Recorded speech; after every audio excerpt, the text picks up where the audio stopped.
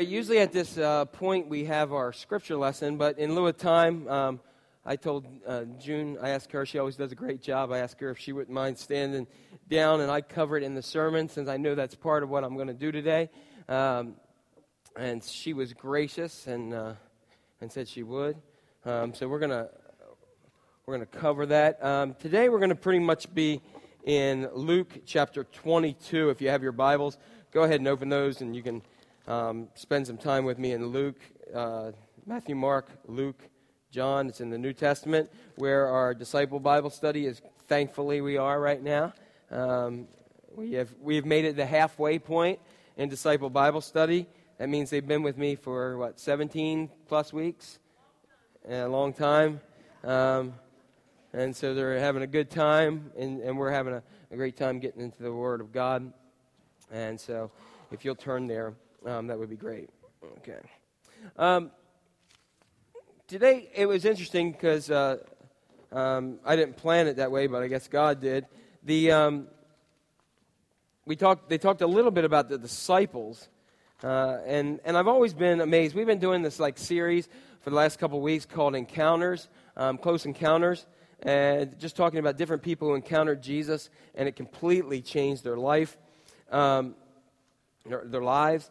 And in doing so, we've talked about a number of different people. And I thought this week I want to talk about the disciples because they're like important people. You know, we put them up in stained glass in churches that have stained glass. So much of the Bible contains them, particularly in the New Testament, and they're just really important.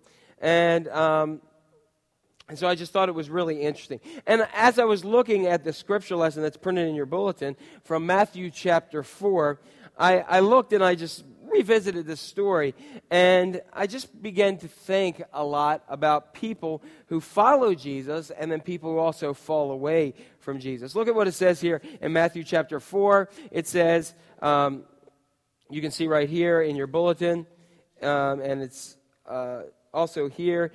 Here we have Jesus calling these disciples. He calls them to him. And look at what it says here. It says, as Jesus was walking beside the Sea of Galilee, he saw two brothers, Simon called Peter and his brother Andrew. They were casting a net into the lake, for they were fishermen. Come follow me, Jesus said, and I will send you out to fish for people. At once they left their nets and followed him. That has always just amazed me. I mean, I wonder if they just didn't like their jobs or what, where they, decided that they never wanted to go home again, and then all of a sudden, this guy comes along and says, hey, drop your nets and follow me, and they're like, hey, sure, no problem. Imagine if Jesus came to your work tomorrow and said, hey, stop what you're doing, follow me. And we just said, okay, no problem, see you later. I mean, I just find it to be amazing. After everything else I know about the disciples, that where they're always kind of like, I don't know, Lord, and they doubt him here and there. Here they just throw their whole livelihood away and decide to just go follow Jesus. And it's always amazed me at that point how powerful and strong they were in following Jesus. But as I looked at this, I saw something that Jesus says here, and you can see it printed in your bulletin, where in that first section of chapter 4, verse 19 through 20, Jesus said, come follow me, and I will send you out to fish for people. And at once they left their nets and followed him. What I found out is Jesus does two things. Number one, he calls disciples to follow him. And number two, he then calls them to lead. Did you realize that? He gave them two things at once. Follow and lead. Anybody ever played Follow the Leader? How many are you good at it? If not, I'll do it right now. Okay. But what would you do with Follow the Leader? Isn't that great? You can tell that was pre-electronic game stage where you just walk around and follow somebody and kind of walk behind them. Now we'd be like, no, I'm working on my iPad. I'll go ahead and do it. But you just follow somebody around, and somebody self-proclaims themselves a leader, and they just go ahead and everybody follows them around. Isn't that kind of odd? But, when we look at our culture, what does our culture appreciate more? Do they appreciate people who follow or lead? What do you think? How many believe that they like leaders better than followers? Raise your hand. We like that. But, if everybody's a leader, nobody can go anywhere. But Jesus called the disciples to first follow him, and then they would be leading other people to him. And as I began looking at this, there were two disciples that really stood out to me. And they have something very strong in common. And there's these two, Judas and Peter, or Simon Peter. Very important people. When we think of Judas, what do we think of? Betrayal. How many of you have ever named your kid Judas? Mine's Judah, but some people call him Judas. And I was like, no, I don't think I'd do that. It's like naming my kid Adolf Hitler, or Benedict Arnold. That's one of the kind of things that we have. But Judas, and then we have a lot of people who are named Peter or Simon in our lives. And it's really interesting because both of them have same character flaws when we begin to look at this. They both were called to follow Jesus, but they both denied Jesus. When I say Peter, most of us don't say denial. Most of us don't say, no, we'll go, depending upon our denominational background, many of us will say the first pope, if we have a Catholic background. Others of us will say the rock which Jesus built his church on, the one who walked on water. We don't say the one who cursed out Jesus 3 times in his deepest hour of need. Why is that? Well, what we see with Peter and Judas is they turned on their friend. Now, let me ask you this question. How many of you have ever had friends turn on you, or just friends mess with you or let you down at one point? Anybody ever had that? I got to tell you, when I was thinking about this sermon today, I was thinking about my time in seminary. And I had some really good friends. As a matter of fact, this week I got to see one of them. He's a good friend of mine. And but there was these 2 other friends that I was really close to all the way through. And we like to play jokes on each other. So there's this one time, they stayed they would stay 3 days at the seminary, and then they would go home and serve their churches and come back in 3 days. So they had a lot of downtime. And Gary and Howard are their names, 2 of my really good friends. And one time, I was sitting there, it was my first or second semester, and we each had a mailbox there. And I got this letter from the Eastern Seminary Ladies Auxiliary. And in there it said, congratulations, Reverend Cohen, you have received an award from the seminary for the Passant Day Award. He was a philanthropist and blah, blah, blah, and it was on letterhead and everything. And so I was like, wow, I got free money. So I was excited. Anybody like that when somebody gets stuff? And did you feel good? And there was another couple people who got this. And my friends were like, well, we didn't get anything. Well, one of them got it. And they're like, well, this isn't fair. I didn't get it. Why did you get it? They're going through all this. So I kind of felt bad for them. And I go home, tell Melissa, I said, look at this. You're never going to believe this. Look at this. Well, I had another friend who saw how excited I was. And she calls me later that day and says, I got to tell you something. She said, Gary and Howard were bored one night, and they went walking around the seminary, and they found Ladies Auxiliary stationery. And it's all a farce. So, I wanted to do just like everybody else wanted to do. I wanted to choke them, at that moment. So I decided now to turn the tables on them. So I called my friend Gary, and I said, Gary, I just got to tell you. I was talking to him about some other stuff. I acted like I was asking something about class, and I said, hey, I got to tell you something. I am so thrilled that I got this scholarship award because Melissa lost her job. And we've got a kid. I think we had a kid on the way, and I said, that's really going to come in handy. And he goes, Jack. And I said, what? Isn't God good? I threw God in there on it. You throw God in on it, you really turn the screws on. And he's like, Jack, are you serious? I said, yeah. Isn't it awesome how God works in your life? And he's like, Jack. Really? Are you serious? He must have said, Jack, are you serious? 50,000 times. And I said, no, I'm not serious, you jerk. If I got my hands on you, I'd choke you. And, we went through this. So then he put me up to acting like I was mad at the other one, and I didn't talk to him for a day, and he was really apologetic. It was the greatest thing we did, and we just played jokes on each other. But, wasn't that evil? And I was cleaning out my basement about a year ago, and I looked, and I found that thing, and I still kept it somewhere. I tried to find it today. But it was hilarious, and when I think about those guys, I think about how God placed them in my lives to have somebody who helped me through some difficult times in my life, but also who helped me have a lot of fun, and we always had to get one over on each other. Always had to work something out. And I look at that. Anybody have friends like that? in your life. So I like to refer to them as Judas and Peter as they turned on me in life. But, when I look about that in life, one of the things I recognize is no matter how bad I've really been wronged in life, I never had to deal with what Jesus had to deal with, ever in my life. And as I look at that, here you have Peter and Judas, some of his closest friends, who turned on him in his deepest hour and deepest moment of need. Why did they do this at this point? And I began to say, I do the same thing to God. I all act in one way in one place, or you may join me in this, and I'm some way in another place. And then when the Lord's name's taken in vain, I just kind of go by and don't want to deal with the conflict that comes with that. And I just let him down all the time. We wake up and, one day we go through this, and one day we wake up and we're just not as close to Jesus as we once were. Anybody ever had that feeling in your life before? And what ends up happening is we pick up the Bible. Where is it? I can't even find mine. See? We pick up our Bible and we start reading, and it's like we're reading, Chinese lettering. It just doesn't say anything. We don't have any connection with it. We start to pray, and as we start to pray, our mind starts to go all over the place. It's like our prayer's like either non-existent or like a hummingbird. You ever seen a hummingbird? And you're like, and you're praying, and your mind's just shooting all over the place. Anybody ever fallen asleep when you pray? Okay. You see, some of us may not even have any desire to be part of the fellowship called the church. We just can't drag ourselves out of bed to be part of the ministry of church. If you're not alone, you're not alone in that, though. I've had those moments in my life, and you have too.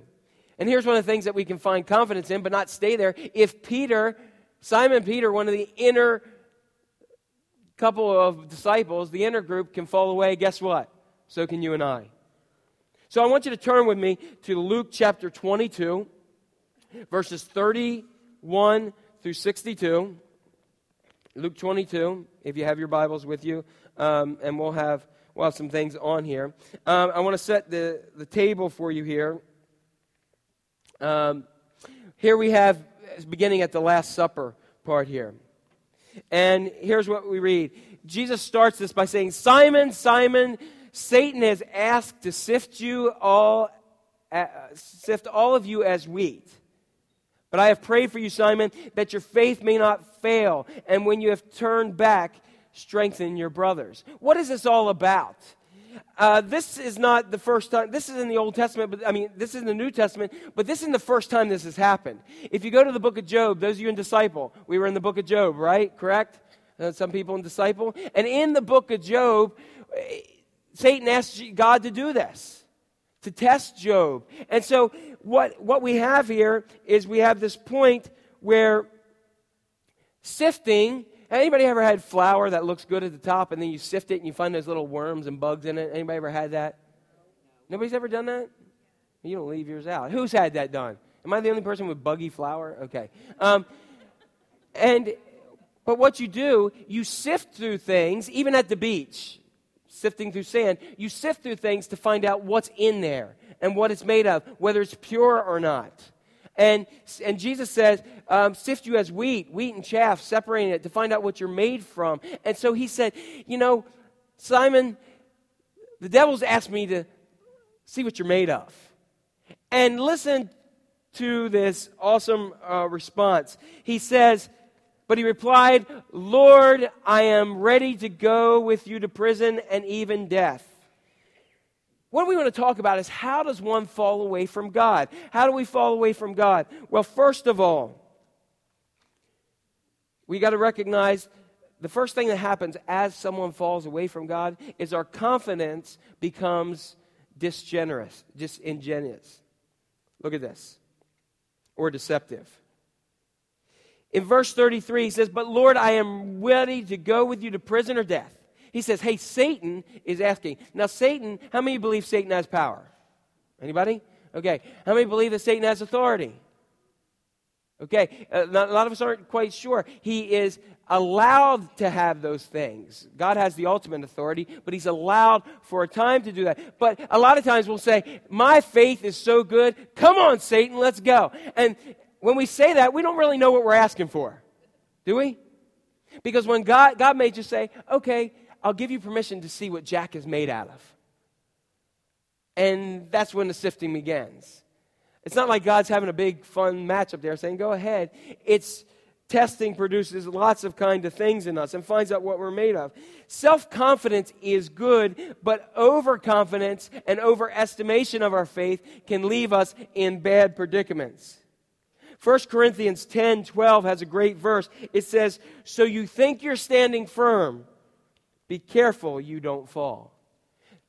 We've all heard pride comes before a fall. Our disingenuous kind of thing here. Here's Simon Peter who says, hey, all these other ones are going to fall away, but me, I'm going to stay with you. He was secure of his faith, but he wasn't so secure as he was overly braggart about who he was. The next thing that we find out is after our confidence becomes a little disingenuous, is our prayer becomes distracted. The scene shifts here as we go on a little bit further here. And they've gone on to the Mount of Olives, which is an area where the Garden of Gethsemane is. Garden of Gethsemane is a place with olive trees. When we've been to Israel, and I know Jeannie's been talking with some people trying to work up a trip if anybody's interested, and I know some here have been there. When we're there, we are in the Garden of Gethsemane where there are 2,000-year-old olive trees right in the area. And these are trees that would have been there when Jesus had prayed and when his disciples were there at this moment. It's pretty awe-inspiring and awesome. Huh? Oh, no, Debbie's messing with me that they taste good because I kind of set her up. And there was an olive there, and I said, oh, I tried it, and it was horrible. And I said, here, taste this, because they need salt and stuff. She tasted it, and it bleached her fingers, made her fingers purple, and we spit it out. It was great. So I did that to everybody, so they didn't like me either. But have you, how many of you, I've asked this before, how many of you ever become distracted in your prayer life? You know, just like you start praying, and you're just like, woo, over here. Or it might be like you're going to communion and you're standing in line and something happens and you're just like, wonder what I'm going to do today. Oh, body of our Lord, blood, thank you. And we just kind of go, I better kneel and pray, because that's what we're supposed to do. Okay, we just get distracted, or we're praying for somebody and we're just like, and then like what used to drive me crazy were like those little those things on Saturday morning that would be like conjunction, junction. What? You ever been praying and all of a sudden, conjunction, junction, what? And you're like, where'd that come from? You're praying about God, just heal this person. I'm praying for you, what's that function? It's just, it messes with you. I'm hooking up verbs and cars and all that kind of stuff. It's the oddest thing that ever. Or a cartoon, give me back that fillet of fish. You may say, Lord, just give them back their strength, that fillet of fish. Give them that fish. Whoa! And we just get distracted by everything around us. And what we find out is that when we fall away from God, our prayer life gets distracted all the more. You see, as we look here, it says Jesus went out as usual. This was his place. This was his place to get alone and connect to God and to pray. And it says his disciples followed him. And on reaching the place, he said to them, pray that you will not fall into temptation. He withdrew about a stone's throw from them, knelt down and prayed, and said, Father, if you're willing, take this cup from me. Yet not my will, but yours be done. An angel appeared to him and strengthened him. And being in anguish, he prayed more earnestly. And he arose, in verse 45, he arose from prayer, went back to the disciples, and he found them asleep, exhausted from sorrow. And he said, why are you sleeping? Get up and pray that you may not fall into temptation. Why didn't he just say, get up and start praying? Why did he say, pray that you may not fall into temptation? In looking at this all the more, because when we pray, our prayer should be focused on God. And when we're close to God, we pray and focus on him.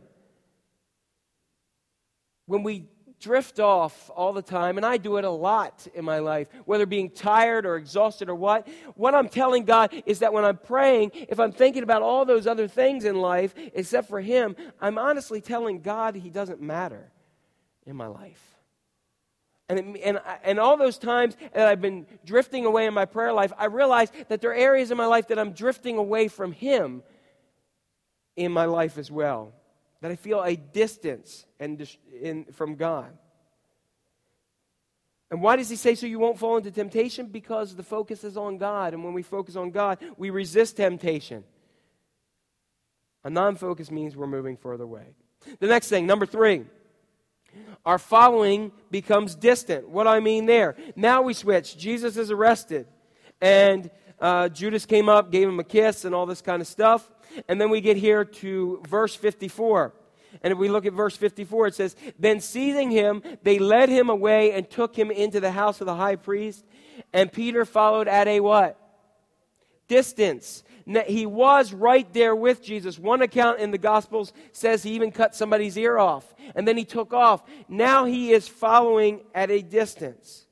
What we find is the one who said, one of the people who Jesus said, come follow me, is now distantly following Jesus rather than being right there with him. These are the ones who saw the miracles, who heard what he said, and yet he's following. You know, there's so many of us, day in and day out, that we want to be Christians, and that our work, we're the Christian, but we don't want to be seen. We don't want to stand out as being close to Jesus in our lives. Number 4, our loyalty becomes divided. Our loyalty becomes divided.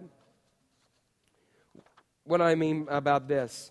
When our loyalty becomes divided, let's look what happened here in 55. It says, and when some there had kindled a fire in the middle of the courtyard, and it sat down, Peter did what? What did he do?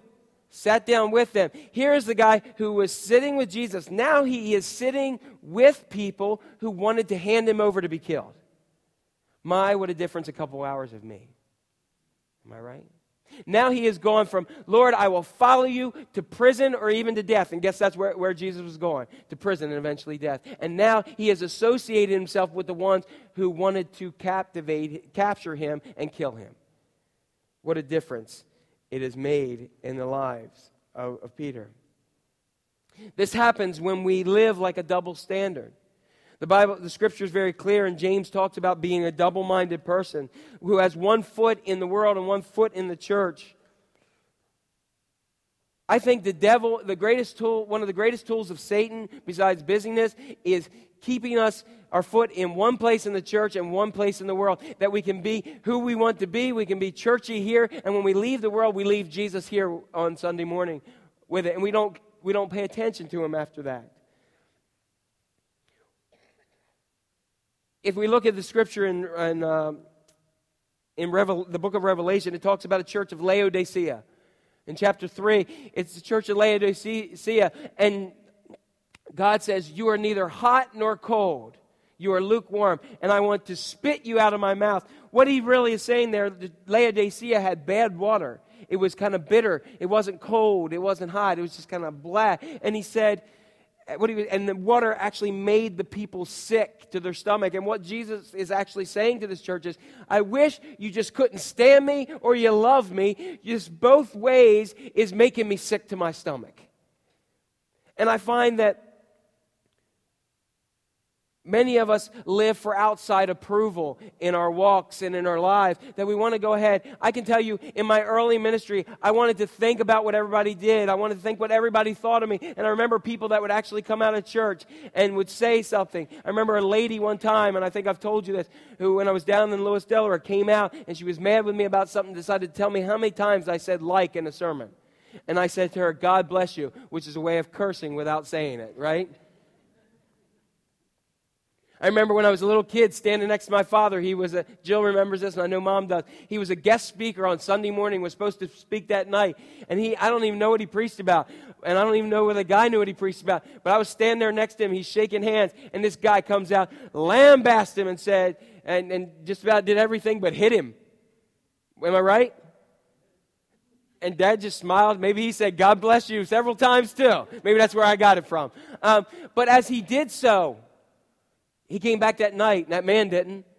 But the minister there was mortified. You know why? Because he had to deal with him every day and thought, oh my gosh, what's he going to say? I can't believe he did that to another pastor because he's done it to him several times. I used to care about that stuff.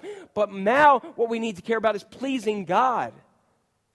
And not be something that is sick to his stomach. Not let our loyalties be divided, but say, I want to serve you ultimately in my life. I want to live for you, Jesus, rather than the world.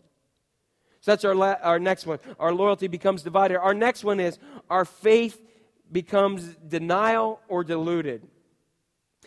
As Simon Peter sitting there, he's asked several times, and in verse 57, she says, hey, this man was with him. That's him. And look at what he says in verse 57.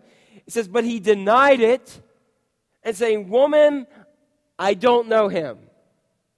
Now keep in mind, back at the Last Supper, Jesus had told Peter 3 times, you're going to deny me. After Peter said, everybody else is going to fall away, but I'm with you all the way. Another part of us falling away is that we reached a point where our faith becomes diluted. And you know, when you put too much water in something, like for instance, I have to eat oatmeal every morning and mix it with some stuff. And if you ever put too much water in oatmeal, it's absolutely more disgusting. It's like soup meal, and it has some things, and they just float around. They don't absorb it. They just float around in it. It's disgusting. And when we dilute something, we lessen it. And so what happens is, now he's like, he lost his passion about Jesus. He lost his passion, and that led us to the next one. After our faith becomes diluted, our walk becomes disassociated. Our walk becomes disassociated. What do I mean by that? Well, let's go ahead and look at the next section in chapter 60. He's asked. And Peter gets to the point, and it says, Peter replied in verse 60. If you look in 59, it says, about an hour another asserted, certainly this man was with him, for he's a Galilean. He said, man, I don't know what you're talking about. And just as he was speaking, the rooster crowed, and he remembered what Jesus said. And look at this, what this verse says. The Lord turned and looked straight at Peter, and Peter remembered the words spoken to him before the rooster crows today. You will disown me 3 times. What's going on here? What I believe happened, there's a courtyard there. Jesus has probably been in the prison, been questioned, been beaten, everything else. Then, at this point, probably somewhere the rooster crowed between sunup and midnight and sunup.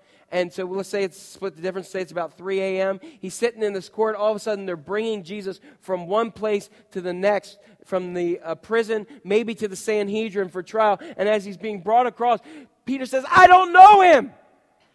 And Jesus looks at him in the eyes as he's being brought across.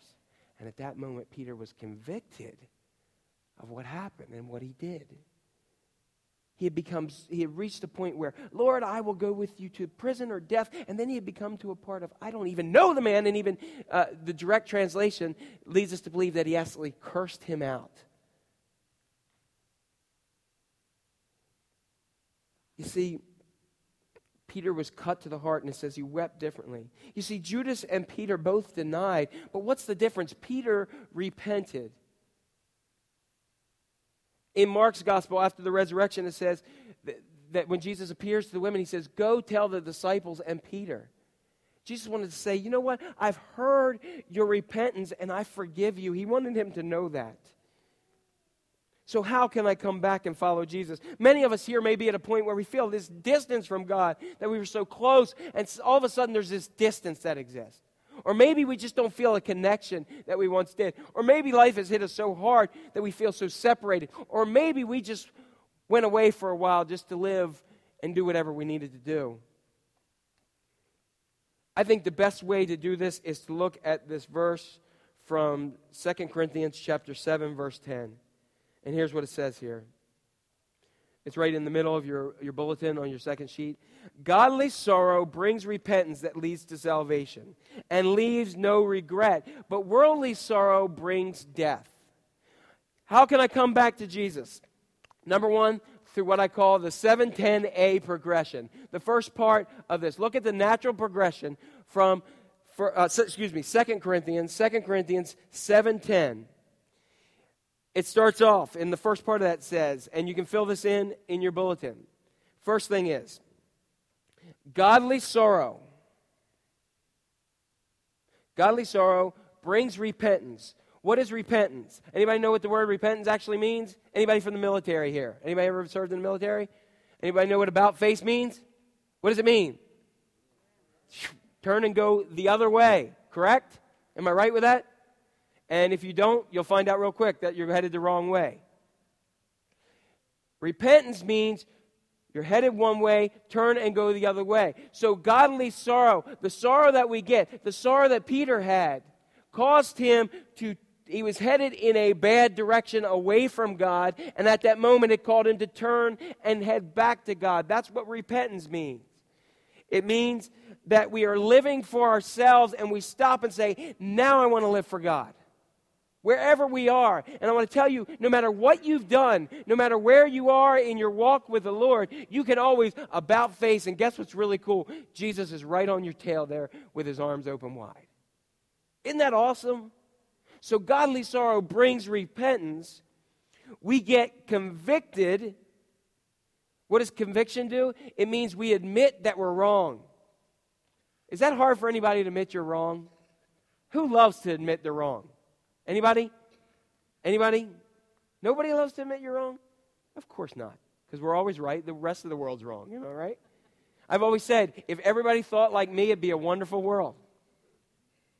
But that's not how it is. We are wrong at times. For instance, how many of you enjoyed that blizzard this week we had?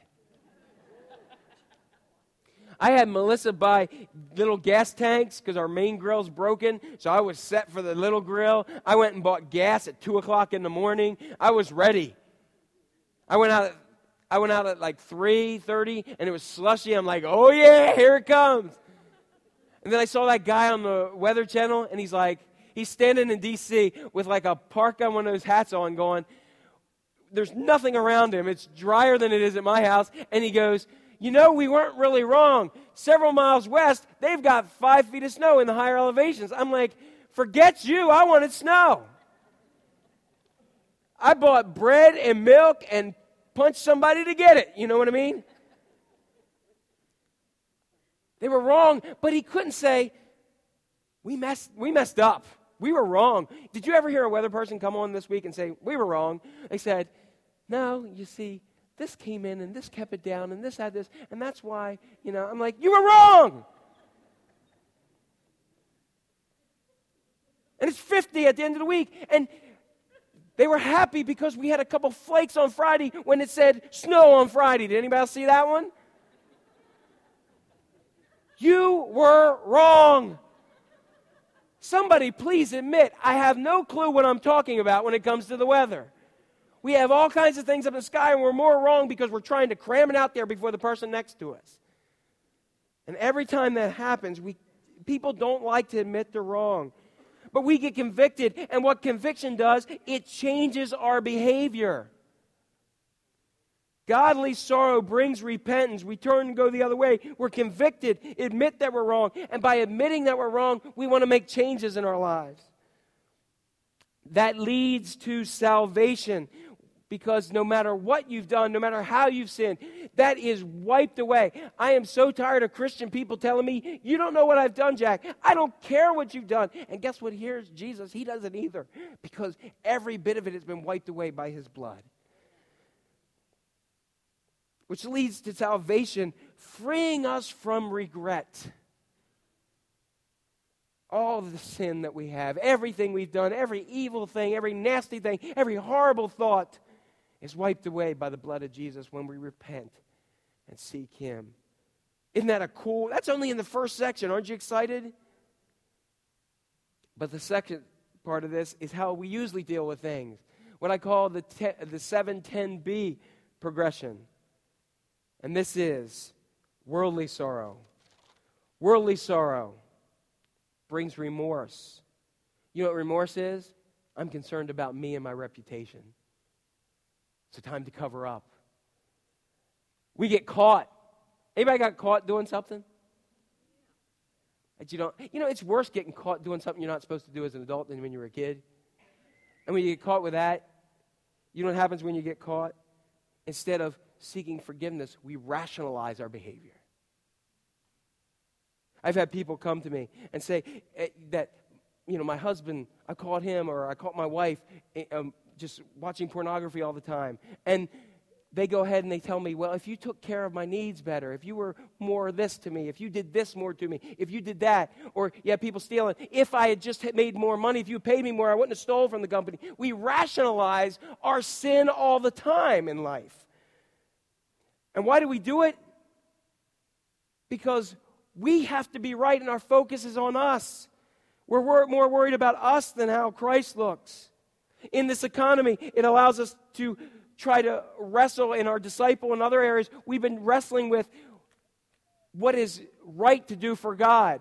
And we can rationalize all kinds of behavior and business practices and all kinds of other things, and where we don't have to stand up for God. But everybody's doing it kind of mentality. So worldly sorrow brings remorse. We get caught and we go, we need to rationalize our behavior like little kids. You know what happens when little kids get caught and we say, don't do it again? What do? They do it again. And they rationalize it. And that, when we rationalize, that brings what the Scripture calls us death. Why? Because it moves us further and further and further away from Jesus. I got to tell you something. I heard a pastor say this once, and I believe it. The problem in this world is not with those outside these walls. The problem with the world is not those outside there. The problem with this world is many in the church today. Because we're playing with God. We rationalize our behavior, and yet we live ungodly lives, and then we say, God bless me. We want to live with one foot here and one foot there. We want to be the church of Laodicea. And then we say, God, just go ahead and bless me. Why aren't you blessing me more? There are so many abominations to God that I live with and you live with and we all live with and the church lives with. We've lost a sense of shame in our world. Instead of when we fail God, because we're going to fail God. Instead of when we fail God, dropping to our knees in repentance, we stand up on our platforms and flaunt it in remorse. We say, I can do what I want because God will forgive, and that's an abomination to God. Another pastor, I heard him make this statement a while ago, and it just really connected with me. The world can accept sinners, but they can't stand hypocrites. That doesn't mean we're going to be perfect, but what I want us to do as Christian people, and I want to do this for myself, I believe God wants us in this time. This is a perfect time for us to raise the bar in our lives, no matter where we are. I'm not saying what you do. I'm not saying where you go. I'm saying we are to be salt and light. We are to be salt that gives flavor and preserves the world. We are to give light that gives light in a dark place. We're to be different from the world to show people who Jesus is. And sadly, the more I've seen in the world, more people see the church as just a more messed up microcosm of what the world is. We need to raise the bar. And I'm not angry. I'm concerned. I'm concerned for the church. The other day, I do a philosophy of religion as part of my intro to religion class, and I was asking different questions about religion and faith, and I asked people if they believed in God, and overwhelmingly they did, or God or a spiritual being. And then I said, how many of you pray? And one person in a class of 30 raised their hands. One class. And yet, when times get tough, they want God to bless them. Where are you now? The church is losing ground, and the world needs to see a difference in us. So as I close this very quickly today, I want to ask you, remember we did a sermon on APPS, which stands for what? Application. Here's an application for you. What is your level? What is my level? Level 1 is this. Come and see.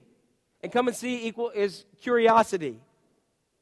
What we're doing here is we're looking to belong. Some of you may be here today and said, I heard about this church. I don't know what's going on. I don't know why a church is meeting in the school, all this kind of stuff, when there's plenty of them. I want to see what's going on here. and you're curious. Some of you may have come to the chili cook-off, or you may come to some special stuff, and you're just kind of feeling out. Good, keep doing that. Because I hope that you see in us that we do what we say, that we believe in who Jesus is, and we live that out in our lives. And I've seen many of you do that in this church. Thank you for living those lives. So that's the first thing. Come and see, and keep checking us out. Level 2 is where you move on a little bit more, and that's come and follow. This is the commitment phase, where you're ready to believe in Jesus and who He is. You're not going to follow Him anymore at a distance.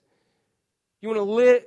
You're drawing a line in the sand. You're saying just what Joshua did. As for me and my house, we will serve the Lord.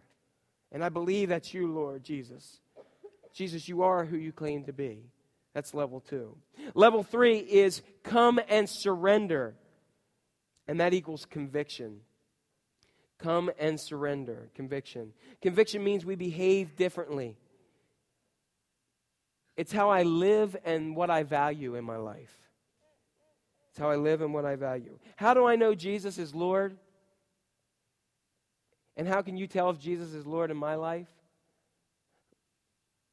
Look at what I value in my life, what I spend my money on, what I spend my time with, where I go, what my calendar says. Follow me around, and we'll follow each other around. If we followed each other around, would it show that I love Jesus, that I want to go ahead and not only make a commitment, but I want to surrender my life to Him and behave differently in my life? This is a major change. And I'm going to give you a point to make a major change. You ready for this major change? Serve in the church. What do I mean by serving in the church? I mean, God has given you awesome gifts and talents to use not only for your own being, but for His glory. And right now we are in a Sunday church, and we have some other kinds of things going on during the week. But we are coming up very soon, in just a couple months, praise God, to where we are going to have a place that we can have open 24/7, 365.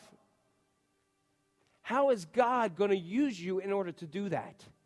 Is my question. Because guess what? There ain't enough of us on the leadership team or enough time in the world to do those things. We need God's giftedness of His people to say, I want to commit and I want to serve. Why? Because when we commit to serving, what that does is it causes us to adjust our lives. We can't control our lives then when we commit to serve. These guys here, and spattered out, the praise team commits to serve 52 weeks a year. And that's not only morning, but that's practice during the week.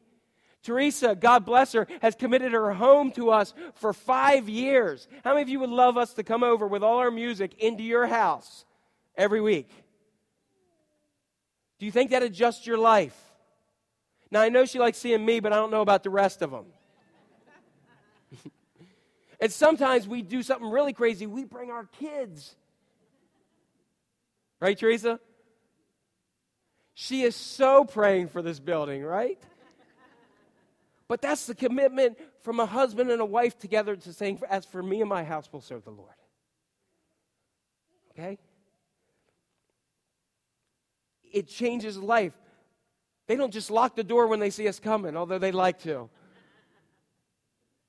They commit every week of their time and effort so that we can bring it here on Sunday morning to worship God.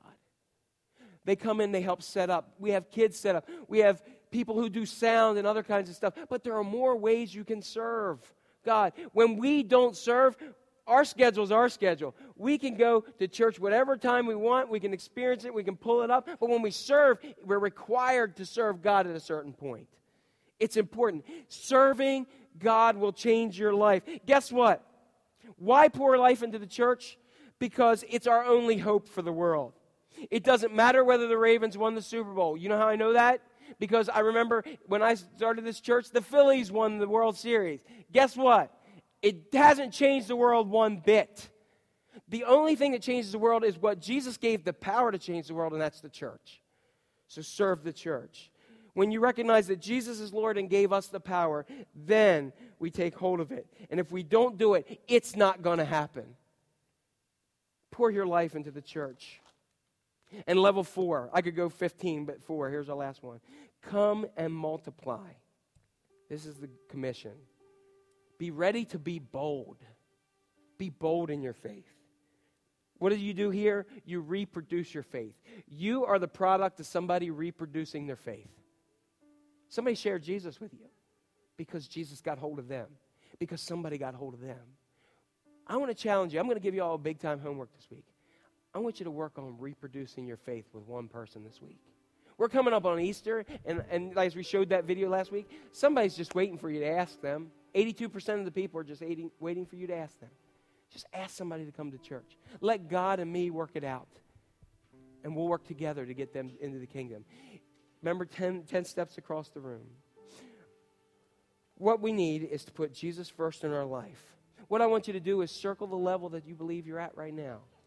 And then circle again the level that you want to be at. What I believe is in our country today, we need to have a faith that is based in obedience, not one that is based in knowledge. In our world, we provide knowledge. I think it's good to have knowledge, but obedience changes the heart. Knowledge changes the mind. And where the heart is, that's where your treasure is, according to the world and the Scripture, right? So I challenge you today to go ahead and be like those disciples. Not, Peter messed up, but guess what? He's also the one that when he got it and repented, Jesus went ahead and ascended into heaven, and the Holy Spirit, 3,000 came into the kingdom in one sermon. Amen? I'm going to ask you to stand where you are. We're just going to worship the Lord, and I'm going to open up the altar. If you'd like to pray, if you're at one of those levels and you want to advance, just come and pray, and let's just worship God here today.